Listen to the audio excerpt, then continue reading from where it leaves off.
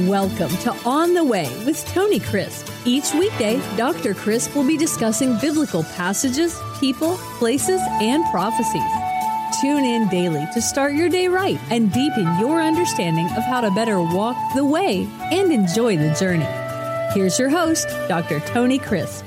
Welcome to On the Way. This is Tony Crisp, and this is the 365 Bible Reading Plan. Today is January 15, and we are in Genesis chapter 24, looking at a bride for Isaac. Now, before we get into this particular chapter today, I want to say a word about where we are in reading the 365 key chapters in the Bible. Many of you noticed that I inadvertently omitted chapter 18. As I was making my way through the chapters, I just simply left out on the podcast only chapter 18.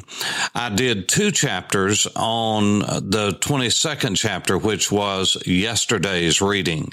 Today, we are back on track on the 15th. If you will notice your lineup for the year, January 15th, we are scheduled to be in chapter 24, and that's where we are today, and we are back on track, and God willing, I will be able to stay on track and not miss any in the days ahead. And so that's the first thing. Forgive me because I inadvertently tripped you up, and I hope that it did not cause you any kind of undue concern. But I want to share with you that this is a teaching ministry. And so we are not just covering the chapters that we are going through, but I'm trying to give you the flow of the great redemptive story of God. I call it the Crimson River. Sometimes I call it the drama of the ages.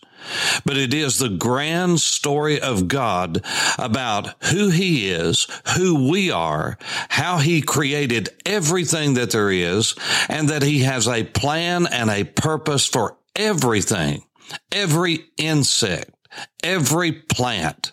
And if that is true, and even if the sparrow, the small bird, falls to the ground and God sees it, how much more He cares for you, how much more He cares for me. And because of that, we can go to Him. Once we are in a relationship with Him through Yeshua HaMashiach, Jesus the Messiah, our Savior and our Lord, we can go to Him and as a father, not primarily as a judge, but as a son, a daughter, in a relationship that is based upon blood, based upon adoption, based upon all of those things that make us legally His, and we have standing before Him, and we can go to Him, and He will hear us, He sees us, He loves us, He cares for us, and He wants to conform us to the image of Jesus, His Son. And so as we go through this, I want to continually bring this before your mind because many times we get caught up in the details of the great story of God and we forget the storyline. God's going somewhere. The death, burial, and resurrection of Jesus as a substitute for our sins was not the end. It was a great chapter, the monumental chapter, the title change chapter in the Bible, but it's not the end. God is still working. He's going to be still working. And we still have so much of His story before us. And remember, prophecy, biblical prophecy, speaking forth the word of God is nothing more than His story written in advance. It's history written in advance. And so as we go through these chapters, I pray that you will remember this. Now, I want to set the stage for chapter 24 and getting a bride for Isaac. Now, remember, I talked to you about digression and how sometimes as you're reading historical narrative, there are digressions. This is so true in understanding the book of Revelation notation, but it's true in any historical narrative. And when you read through Genesis and you're reading through chapter 18, 19, 20, 21, 22, there are things that if you don't understand this concept of historical notation, historical digression, to give a background story of something else that was going on during that time or something that was going on simultaneously, because the story is not complete in details. And so when we come to the end of chapter 22 and the great story of the binding of Isaac, when we come to verse 20 through 24, it almost seems like there is something out of place, because all of a sudden he goes into the genealogy of Abraham and of his brothers. And when it comes to verse 22, he says that his brother Nahor had sons, and one of those sons, the youngest, was called Bethuel. And then verse 23 goes on to expand on that. One son, and Bethuel begot Rebekah. These 8 Milcah bore to Nahor, Abram's brother. Now, that's a very important line, because this is setting the stage for chapter 24. It's not just at random. Remember, our modern day chapter and verse divisions were not put in till several hundred years ago. Remember, the chapters and the sections in Genesis are based upon the word toldot, which means this is the history of, this is the genealogy of, this is the lineage of. And within those chapters, there are storylines. And so you have the story of the binding of Isaac, but it seems random because we have a chapter break in chapter 23 at the end of what we call 22:4. But there is no chapter break there in the scriptures, because what is happening is, after this binding of Isaac, the story is being set for the bride for Isaac, because now Isaac is the prominent figure that God's going to work with. The story of Abraham is not over, but the greatest chapter has now passed, because Abraham has now made a covenant with God. The sealing and sign of the covenant has been made. We get some background information on the journeys of Abraham. And then chapter 22 is a real high watermark, because the emphasis shifts from Abraham and his obedience now to Isaac and his life and what's going to happen after that.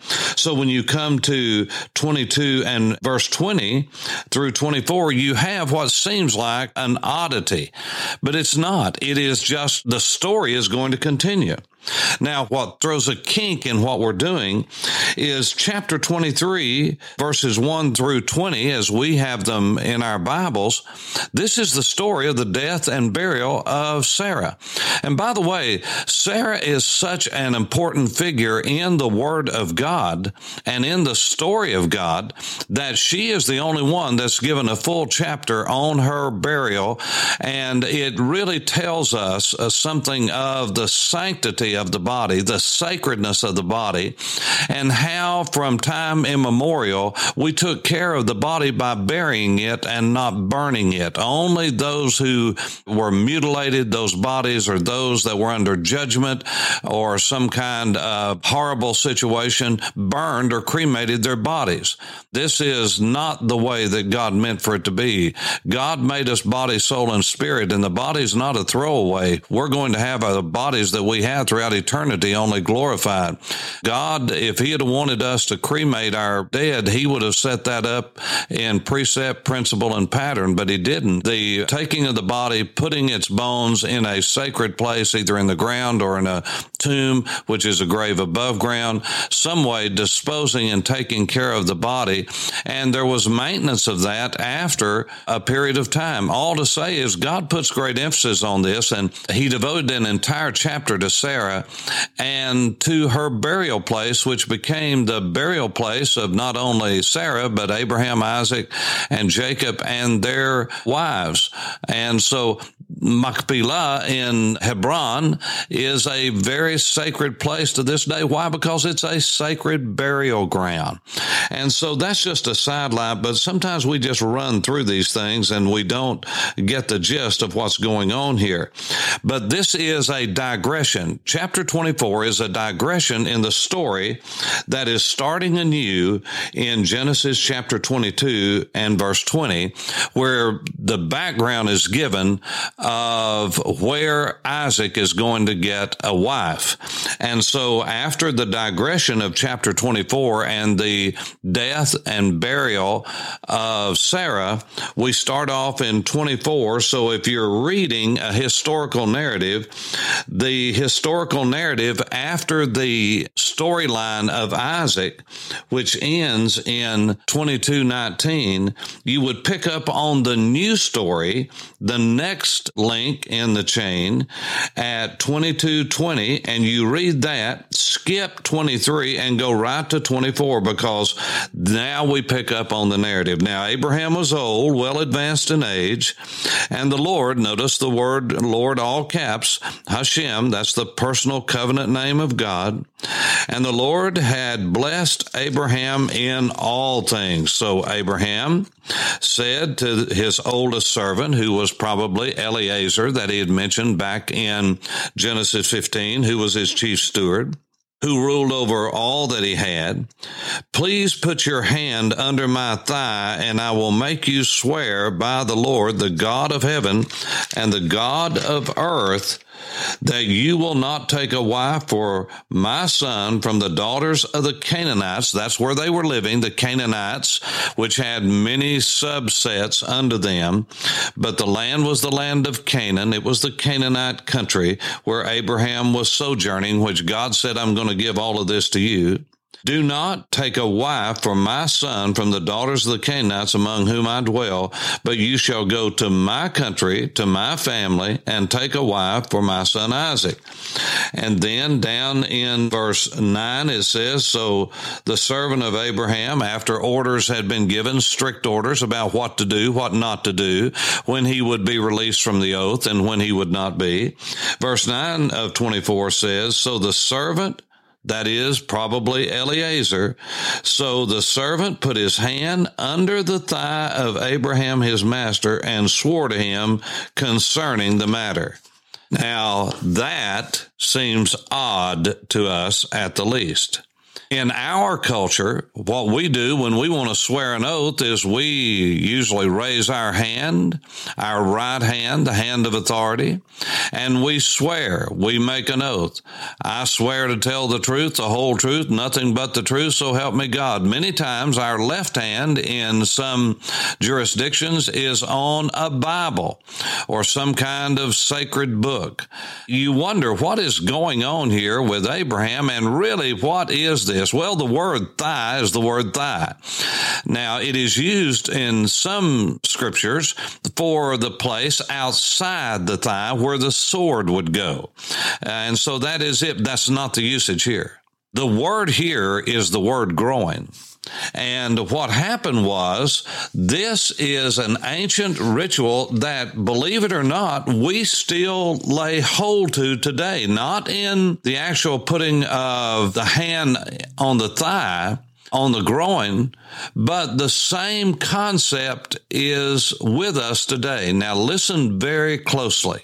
I don't want to be misunderstood here, but what happened was, Abraham made his servant put his hand on his groin where his reproductive organs are and swear on his lineage that would come. Now, you say, you're going to have to explain this to me. Well, I feel like Paul Harvey here with the rest of the story, but here goes. The word testify in our language comes from the Latin word testis, T-E-S-T-I-S, testis. And that's still used today in medical language. It is referring to the gonads of a man. Now, hold on, listen to me.